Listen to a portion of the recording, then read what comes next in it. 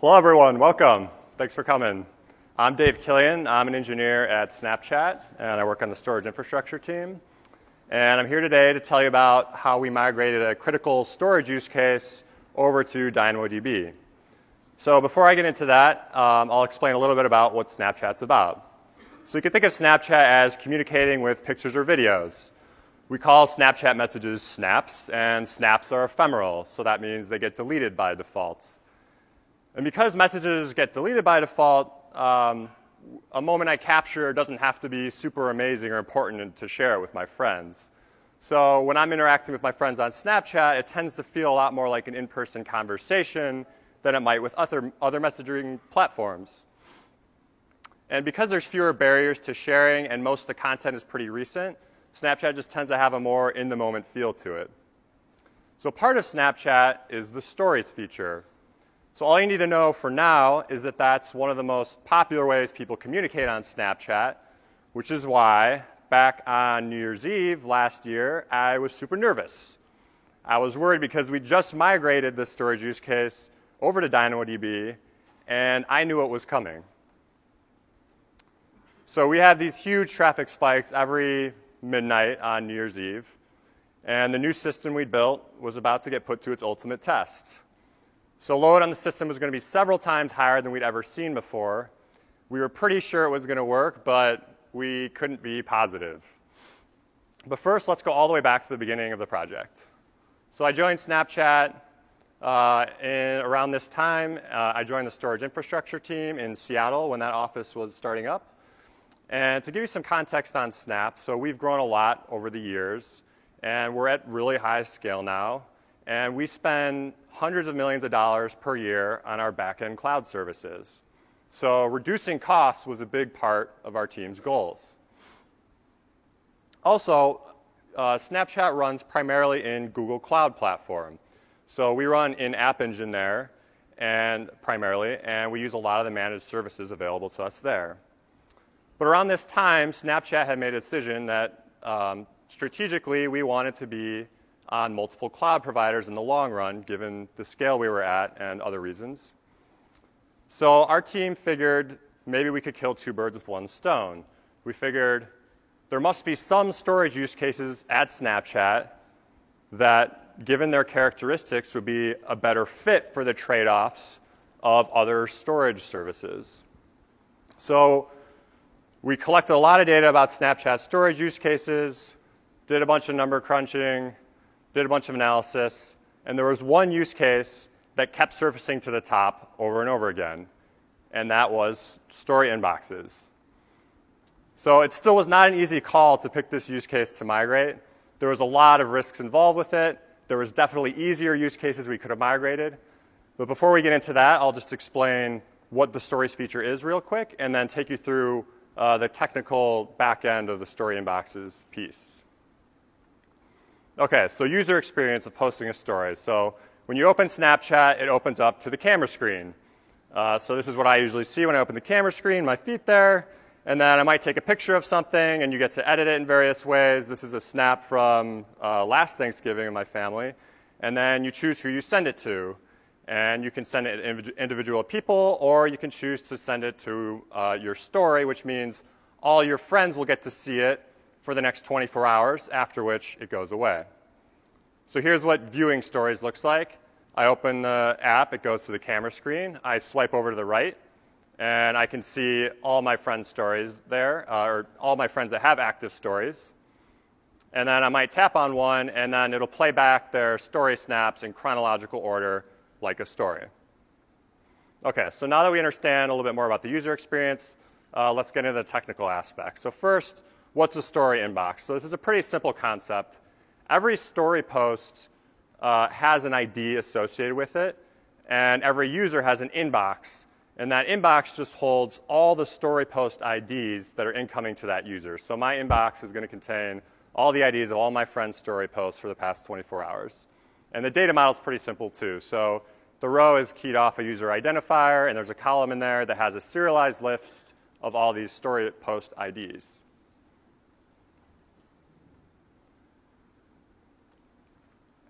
So here's the architecture. I'll take you through posting a story.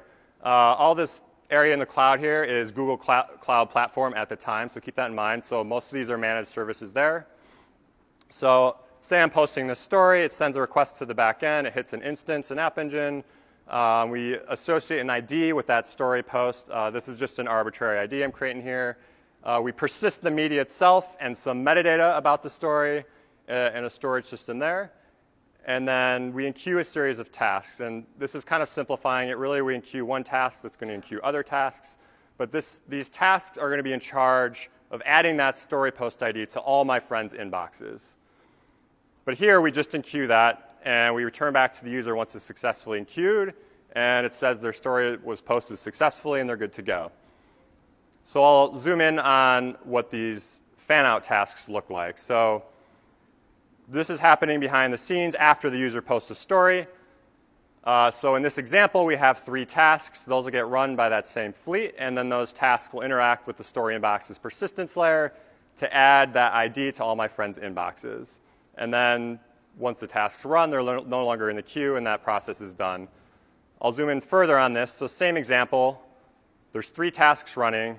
This first one is going to add that ID to some subset of my friends. And the way it does that is basically just a read, modify, write transaction. So we start a transaction, we read the row, we deserialize the existing list of story IDs, we add the new story post ID to the end, we put that column back in the row, write the row back to storage, commit the transaction, that's it. And then so we would do that for all 3 of these friends here. And then these other tasks are going to do the exact same thing for other subsets of my friends. And by the time it's done, they all have this new story post ID in their inboxes. So I'll take you through the read side of this. So say my brother opens the device, goes over to his stories screen. It's going to send a request to update stories. There's a caching layer in front of these storage systems. So we first retrieve his inbox, and you can see my new story post ID is there. We use that inbox to fetch some other metadata about some of these stories. And then we construct a response, send it back to the device, and then it can re-render the story screen with all the new posts. And then if he taps on my story, it's going to retrieve that media from a media delivery system we have. OK. So we understand a little bit about the architecture here. So what was it about story inboxes that made it look so attractive? So when we estimated cost across a bunch of storage systems, this particular one, it showed up that we would eliminate almost all the cost on DynamoDB. So that was really surprising, and we weren't sure what to make of it. We figured it might be wrong, and even if it wasn't wrong, there's maybe something we can learn about this, so we dug into the details. So I'll explain here more about that. So this is just some properties of this use case in relation to the Dynamo billing model. So one thing we're built for is total data stored. And in this use case, it's basically nothing compared to the other costs. And that's because the data is ephemeral primarily, also because these story post IDs don't take up much data. But the inboxes are not proportional to how long I've been a user. So they don't accumulate data over time, since they're only the posts from the past 24 hours. So the size of the table might fluctuate with how many posts are active across the whole system, or it might grow with user growth over time. But it's not going to accumulate data depending on how long someone's been a user. So network bandwidth was a new cost. Since we were trying to cross cloud providers to storage here, we're getting billed for network bandwidth both ways. So that was not a trivial cost, but not the bulk of it either. Similar with reads, they were significant, but the real story here is writes. So this is a really write-heavy use case. And remember, that's because every post we're doing an inbox write for every one of your friends. So there's a multiplying effect there. Now, so writes were the bulk of the cost, and they're also the most resource intensive. So we're really going to focus on writes when we talk about costs.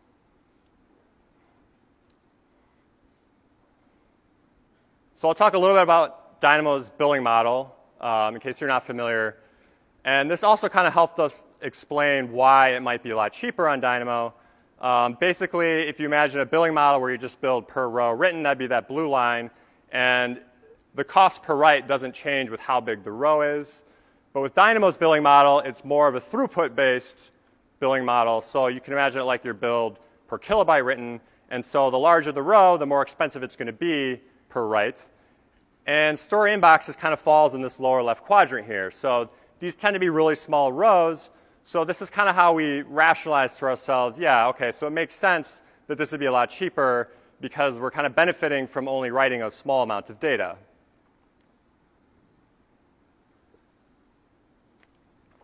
Another thing we really need to understand as we talk about costs here is with Dynamo, we're not actually getting billed for how much of that write throughput we use. It's how much we allocate. So we pick an allocation, and that would be that orange line at the top that we need. That green line would be just like an example daily pattern of the write throughput we consume. So we need to pick an allocation that will meet those peaks. And then we're billed for that allocation, not the green line. So we're billed more based on that orange line there. And so at night we have unused capacity, but we are being billed still for that capacity we allocated. Okay, so it makes more sense to us that this will be a lot cheaper. There was a lot going for picking this use case. One is the scale. So we do millions of writes per second with this use case, and that kind of magnifies the cost savings. In terms of savings, as I said, we estimated we'd eliminate most of it, and it's millions per year.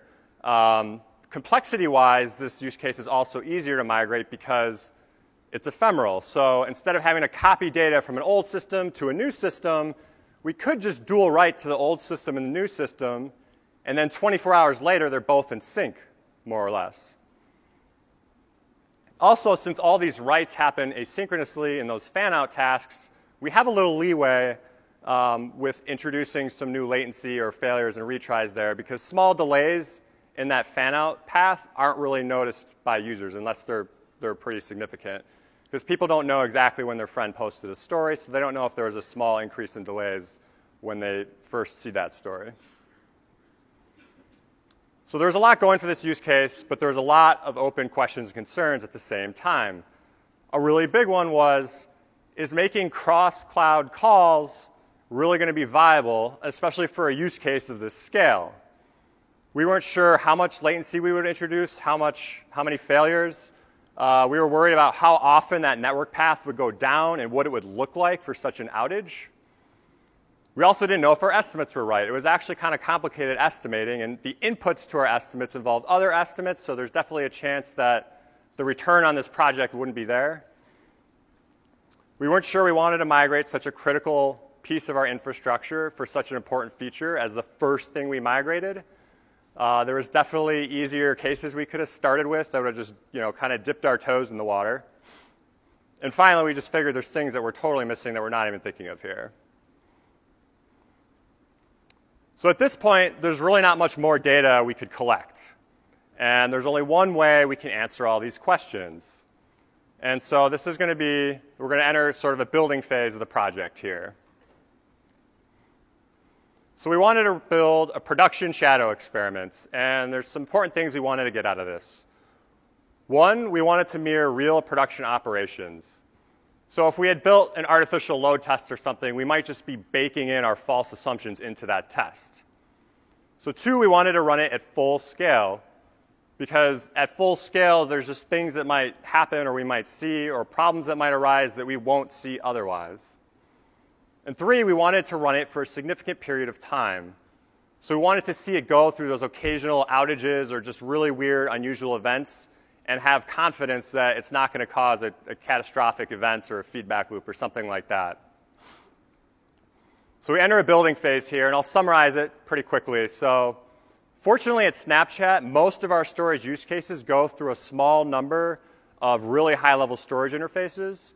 So we were able to leverage that and plug in underneath that. So we built a storage framework where we could plug in different storage capabilities, and we could go to different storage backends like DynamoDB. So we got that working. We built the DynamoDB plugin for it, got that working. We built this read and write shadow mode where without changing business logic, we could shadow reads and writes and control the percentage of traffic that we're doing that with. So we got this out to production, and we started ramping it up. We ramped it up to 100%. So we were excited to see all these benefits we were looking for. So one was cost. So that's one of the first ones we wanted to see. And it was not panning out. It was a lot more expensive than we expected. It was multiple times higher than we estimated. Not sure why. Latency. So we'd actually done, before this production experiment, some much simpler experiments. We just did a bunch of round trips to Dynamo across cloud providers, and we measured tens of milliseconds in latency there, so that'd be totally workable. But it was way worse than that. It was hundreds of milliseconds latency, didn't know why. So keep in mind here, we're going across cloud providers. Availability, also not what we expected. So at least we failed fast. So at this point of the project, it was kind of a low point, but at the same time, when we're surprised by results, we figured there's probably something we can learn here, and we were excited to dig into the data. And so the first thing we saw when we started digging in was this, right off the bat. This is from the DynamoDB console. So this is our write throughput over a 24-hour period. Now, we're used to seeing a particular pattern every day at Snapchat, and across a lot of use cases, it looks similar. And this one looks way different. And in particular, you can see there's this weird drop in the middle of the day. And that happens every single day. And this is strange, too, because we had never looked at this graph before. Like, we're typically looking at per call rate graphs. So we're kind of like turning over a rock here and looking underneath for the first time. So we look closer at this graph, and we see this drop. And you might notice something's odd about it. It happens at midnight, and that's UTC time. So we figure there must be something weird going on with the code here. So we dig into the code and look for some piece of code that might be dealing with midnight. And we find something that looks like this. So I didn't talk a lot about how we actually remove expired IDs from these inboxes.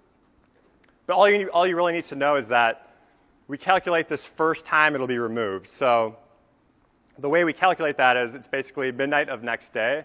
So when I post a story, it'll expire in 24 hours, but the first time we remove it is the following midnight.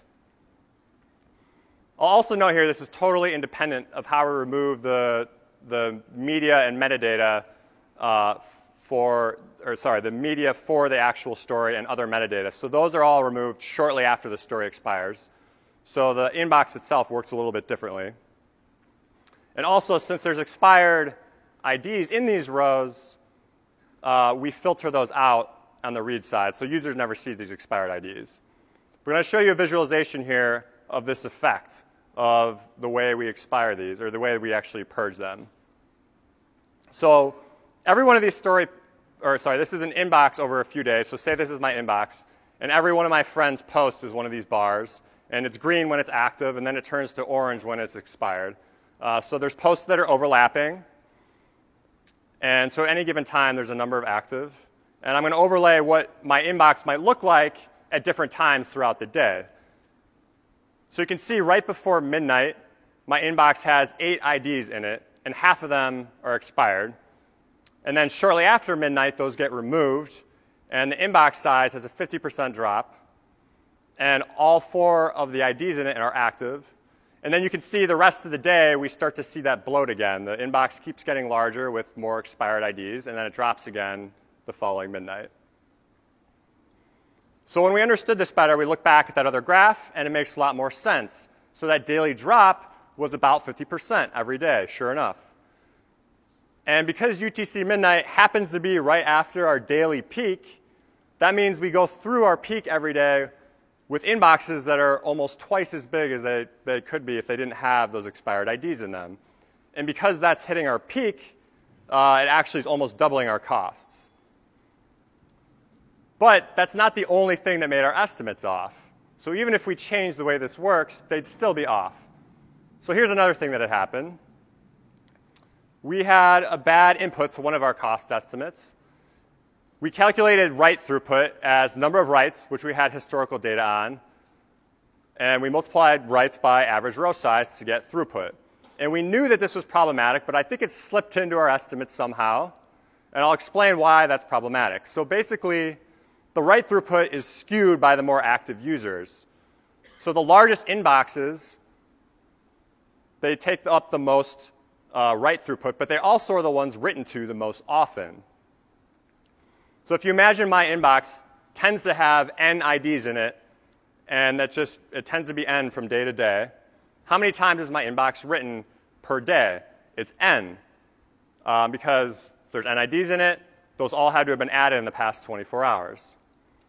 So really, if you think of my inbox's throughput per day, it's n writes a day times n IDs per write, so it's n squared IDs are written to storage every day. Another way to get this across, if my inbox is 10 times larger than the average user's inbox, it's going to contribute to cost 100 times more than the average user. And that's just not reflected when we use average row size in our estimate. We have to use something like average size of a write. So we weren't sure how to deal with this, so we just kind of let this digest, and we looked at the other problems. So one, latency. This turned out to be poor persistent connection reuse. So when we were making requests to Dynamo, way too often we had to create a new connection. So you can see on this diagram, it's just showing client-server round trips to establish a TCP connection followed by an SSL session. It requires a lot of round trips. This is going across cloud providers, and that can add tens or even hundreds of milliseconds in latency. So why was our persistent connection reuse so bad? This actually had to do with Snapchat's architecture. So Snapchat deploys a backend that's mostly one large monolith. There's hundreds of thousands of instances in this backend. They're each pretty small. And a key thing about them is that they're running business logic for hundreds of different endpoints. So a lot of things besides the stories feature. And because of that, only a few of these instances had active requests to Dynamo at any given time. And because only a few connections were active, a lot of them stayed idle, which gave them a lot more opportunity to just get closed and idle out. And so then later we'd have to create new connections. So to tackle this, we put a proxy between the monolith and DynamoDB. We put it near our instances. And we had thought of doing this early in the project, but it actually required us to fork the AWS SDK. We didn't think we needed it before, but now we realize we do need it. So we went ahead and forked the SDK to get this working.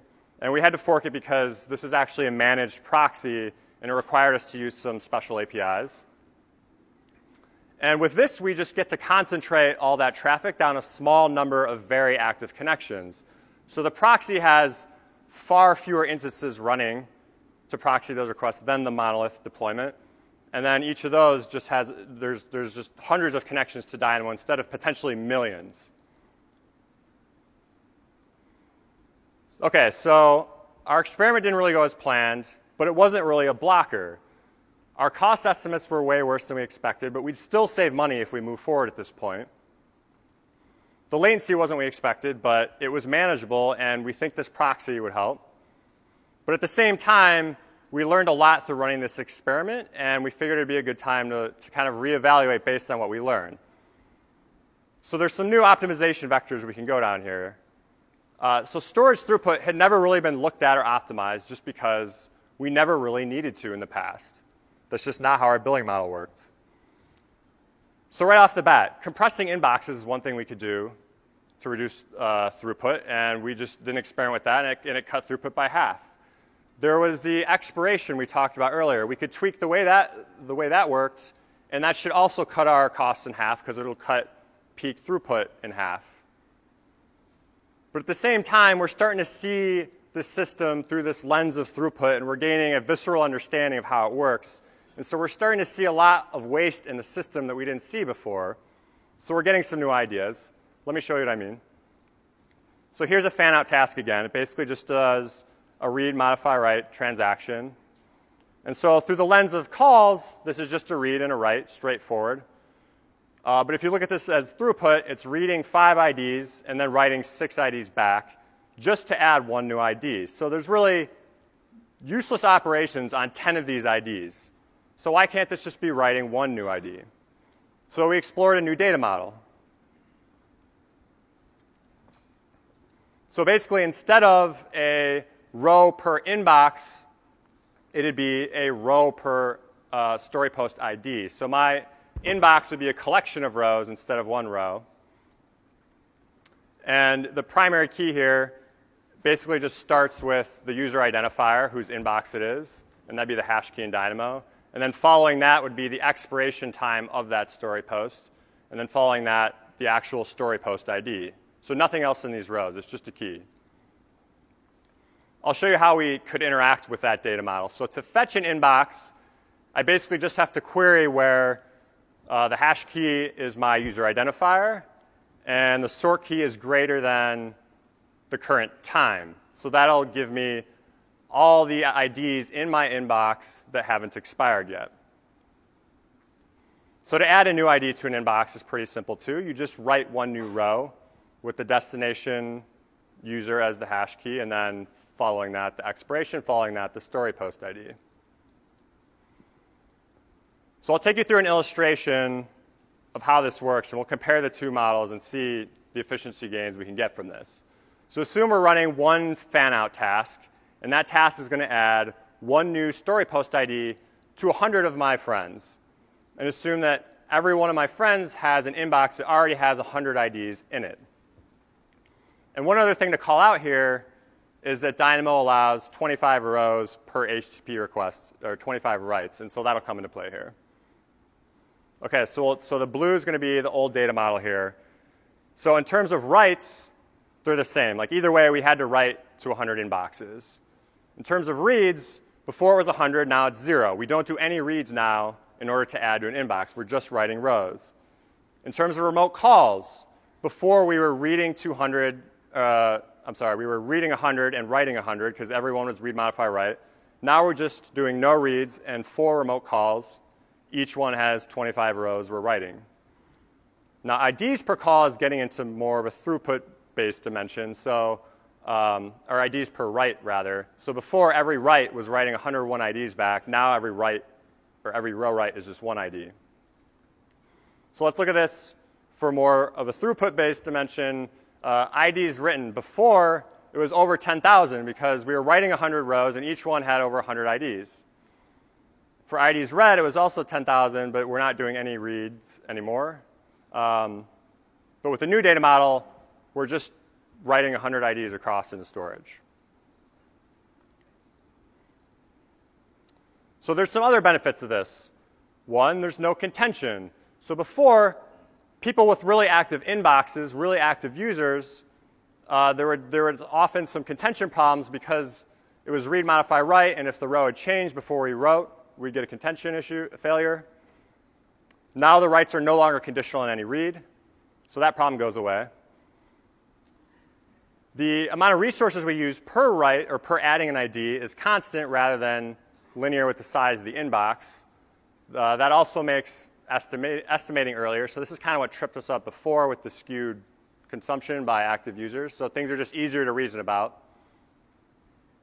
Also, we're optimizing CPU and network bandwidth here. So we saw that there was 10,000 IDs going to storage before, and now there's 100. So that correlates with network bandwidth usage too, which we're paying for now. So almost all that just goes away. And before, we had to deserialize and serialize all those IDs, and almost all that went away too. So at this point, optimizing for the storage billing model is having these ripple effects where we're optimizing network and CPU too. And we looked at these fan-out tasks, and we actually pay millions per year to run just the compute for these fan-out tasks. So now we're predicting that almost all that should go away because every dimension we look at here seems like almost all of it goes away.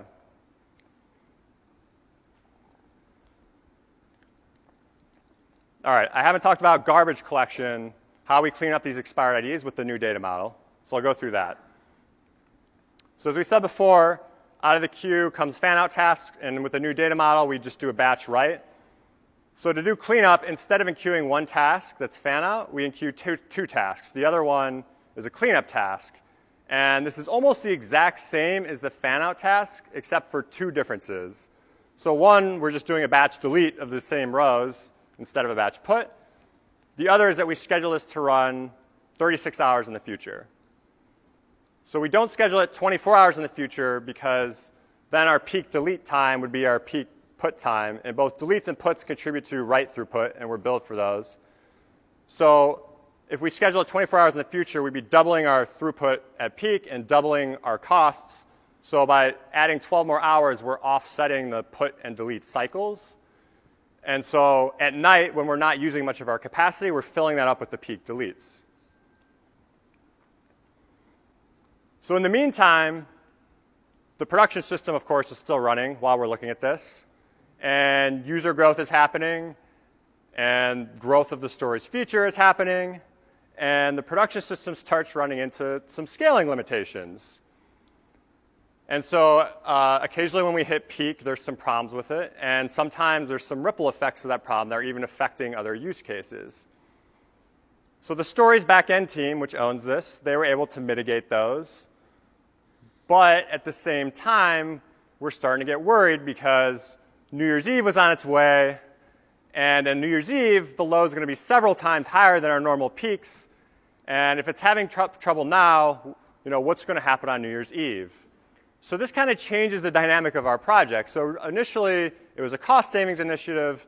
Now people are starting to look at it like maybe this is going to be a plan B for New Year's Eve, or maybe even a plan A. So now there's a new sense of urgency to get this done before New Year's Eve and to have it working. Okay, so our new data model looks promising. It seems like it's going to drop the cost of compute, network bandwidth, storage throughput. But still, like last time, we could totally be missing things that we aren't going to find out until we try it. So we moved forward with a shadow experiment to run the new data model. And we get it working. We built some prototype business logic to have it run through that path. Let's see what happens. So cost. So cost looked awesome. It was way better than before. It was right in line with our estimates. The new data model had made it a lot cheaper. I'll show you the effect of our puts and deletes staggering here. So you can see that is working pretty well, and so it's cool to see this graph in action. So the sum of those two things would be our write throughput. So you can see it almost doesn't even have a daily cycle anymore. So when we allocate capacity right above that line, we're not wasting much of it. So at night, we're still using most of that capacity. What about latency? So we had built that proxy. Latency was awesome. It looks much better than before. You can see the drop here. When we turned on that proxy, it went from hundreds of milliseconds down to tens. So that's more of what we expected. Availability also looked a lot better. So I think this is because going through the proxy, it was something related to that. Potentially not having to do all those round trips to establish a connection just left less opportunity for something to fail or go wrong. But still, a question we got asked a lot was, isn't latency and availability going to be worse? Like, we're going across across cloud providers. It's got to be worse. Isn't that going to be a problem? So to tackle this question, instead of comparing both storage systems side by side and looking at those latency, and yeah, the new system would add some latency because we're making a call across providers, we zoomed out and just looked at the metrics we care about for the user experience.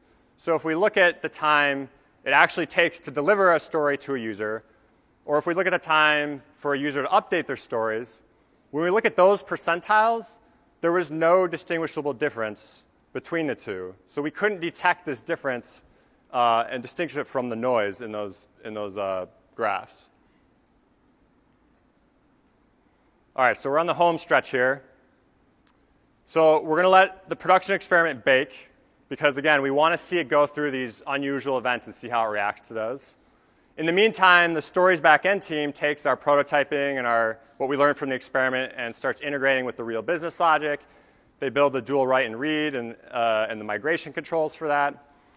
And the last thing on our plate is kind of to estimate how much capacity we need for New Year's Eve. So one problem we had with this is when we look back a year ago in our graphing system, the data at that time is hourly averages. So that tells us very little about what that 5-10 minute spike right after each hour looks like. So we can't really use that to extrapolate what the peaks this year will look like. So we ask around everyone, does anyone have fine-grained data from last year that they saved? So I'm asking on HipChat, does anyone have this? And fortunately, someone on the stories team had a graph of 1 minute granularity from the previous year, New Year's, and I'm just showing the few days around New Year's there. And you can see we've got these gnarly traffic spikes on New Year's, and the traffic's much higher than the days around it. But there's this weird graphing quirk that occasionally bites me when I'm looking at really short peaks. Basically, I calculated how many minutes are in this graph. Oh, I'm sorry.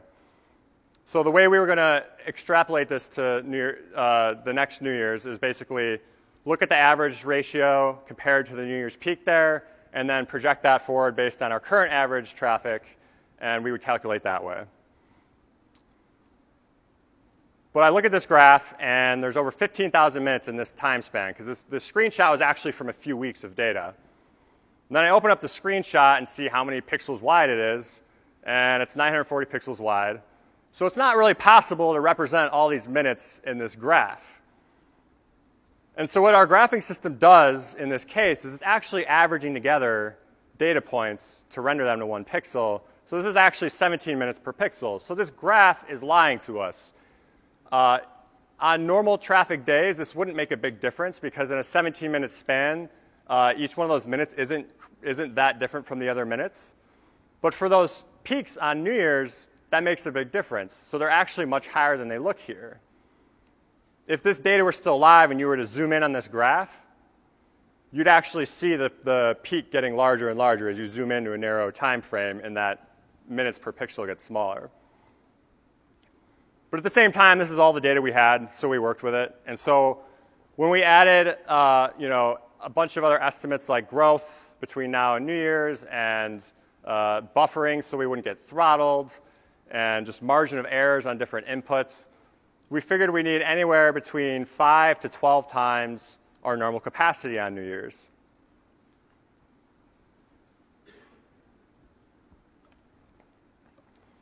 All right, so that production shadow experiment was running, and we did see it go through some interesting events.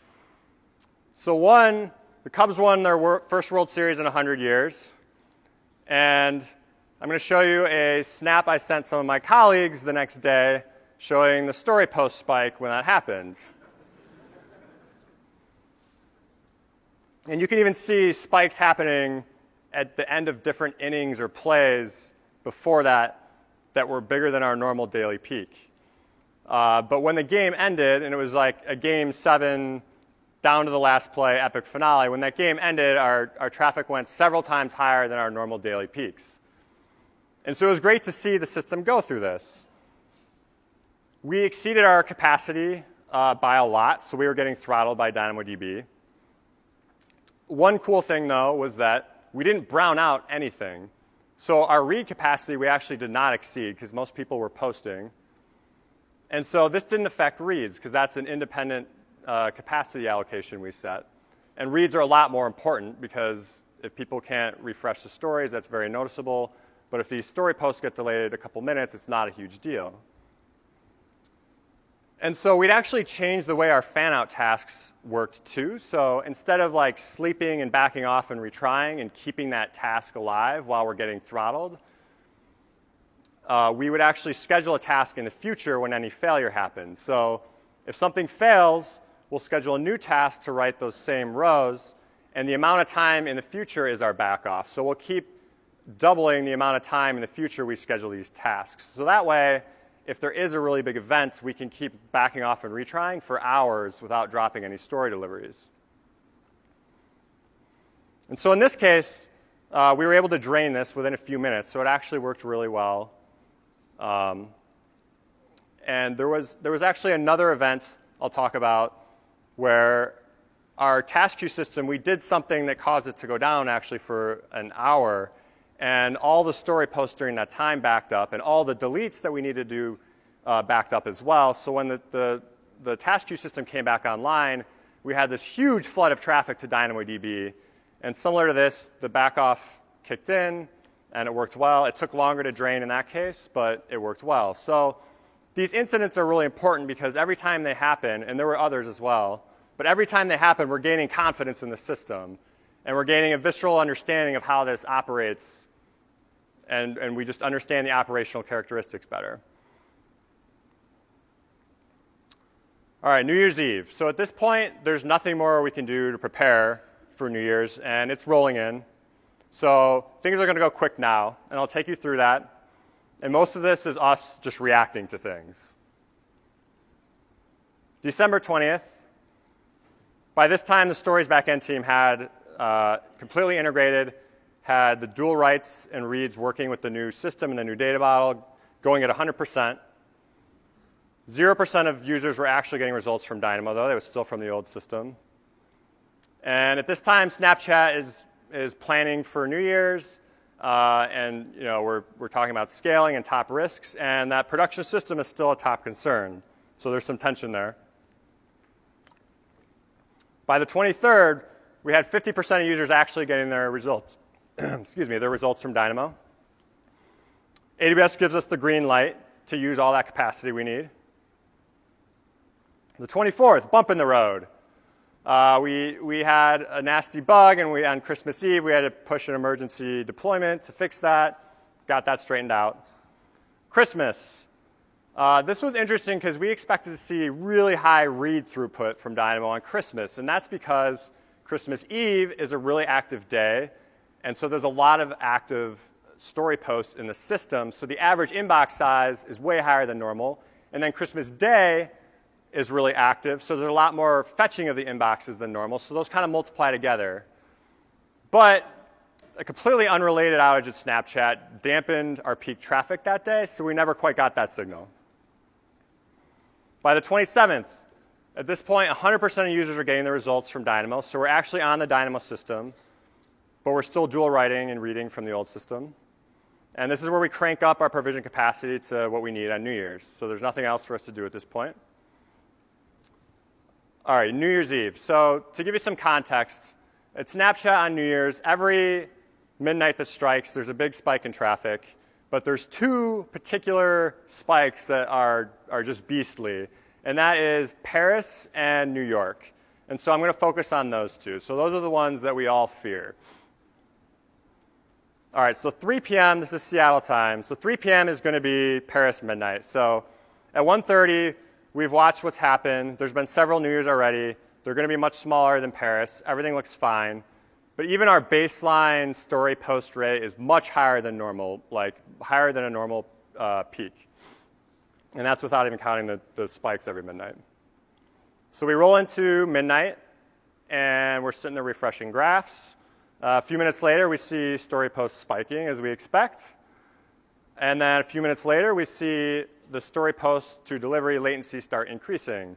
So this is basically time between a user posting a story and it being delivered to an inbox. So every one of those is measured, and that latency is going up. A few minutes later, we understand the root cause of this. We've hit our capacity for our task queue system, so we can't execute all the tasks at full bore.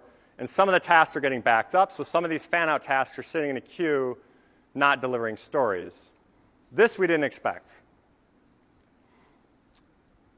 But by 10 after, the spike had gone down, which freed up enough capacity to drain those backed up deliveries. Things were trending rapidly back to normal. Everything's OK. At 3:30 p.m., the topic of discussion, should we change anything? We were concerned because if we hit capacity in Paris, what's going to happen when we hit New York, which is a much bigger spike? Now, typically, changing anything on this day at this time would be dumb. But we talked a lot about it, and we talked ourselves into one change. So we had a knob that could control the number of inbox writes we would do per fan-out task. So if we increased this, that means we'd be executing fewer tasks, and that would free some capacity up in the task queue system. We had never used this knob before.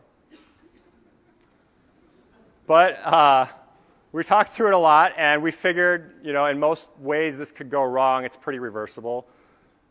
So we went ahead and did it, and it worked OK. We saw the task executions go down. Things seemed to be smooth. At 5:15, we talked ourselves into another change. We increased our task queue capacity. Now, this we had done a bunch of times before, and it always had gone fine. So that was one reason to go forward with it. 5 minutes later, story delivery times start increasing for something like 10% of inbox writes. We have no idea why. By 6 p.m., a small percentage of delivers continue to increase their delay. So the problem's getting worse. By 7, we understand that this is definitely related to us increasing the capacity. So we're kind of regretting that at this point. And we also understand there's just nothing we can do about it except wait it out. So this is kind of when things were starting to drain at this point at 7 p.m., but it wasn't draining very quickly. Now again, it wasn't affecting everyone. It was something like 5 to 10% of deliveries were affected. And it was kind of comical because if you looked at the delay graph, it was trending back down, but if you extrapolated it, it intersected exactly with New York midnight. So we made this exciting for ourselves. So 15 minutes before New York hits midnight, those finally drain, so we get 15 minutes of rest. Midnight hits in New York. There's a huge spike in story posts, as expected. A few minutes later, we see us hit task execution capacity again. Now, note that this capacity is a lot higher, and we're using less capacity because of those two changes we made. So maybe it was a good thing that we changed this because there would have been a lot worse delays if we hadn't. So we still hit this limit despite our changes. So we see a small percentage of stories getting delayed.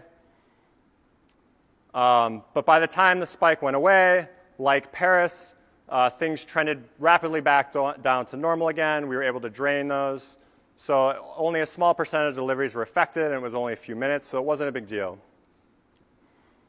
So to kind of just summarize this, like the rest of the night, we had some other spikes, but they were much smaller, so they weren't a big deal. So we had some user impact here that wasn't good, but overall, it actually went pretty smoothly. So the impact we did cause wasn't super noticeable. But we were not out of the woods yet. So January 2nd, if you remember the graph I showed you earlier where we had puts and deletes offset, so all of New Year's Eve, we were scheduling deletes for 36 hours in the future. So that means we're just going to replay what happened on New Year's Eve on January 2nd. And on top of that, a lot of those story posts are happening at night on New Year's Eve. So those deletes are going to happen at peak on this day. So we're adding the two together. But we were prepared for this, or at least we had thought of it, fortunately. So we had left our capacity allocated at its New Year's level, so there was still a lot of it. Also, one thing we did is we don't schedule it for exactly 36 hours in the future. We actually added some jitter, so it'll be within a few hour period we randomly pick around 36 hours.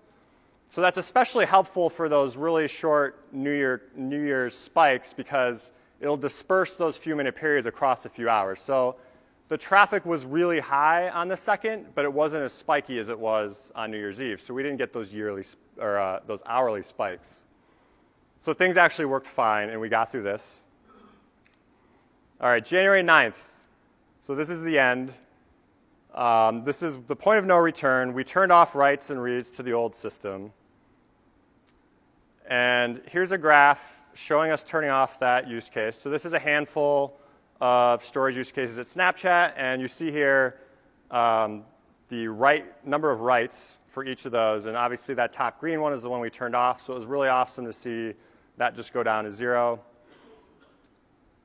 Now in terms of results, we've been running this for almost a year now, and it's been very stable since. I'd say it's probably one of our most stable systems at Snapchat.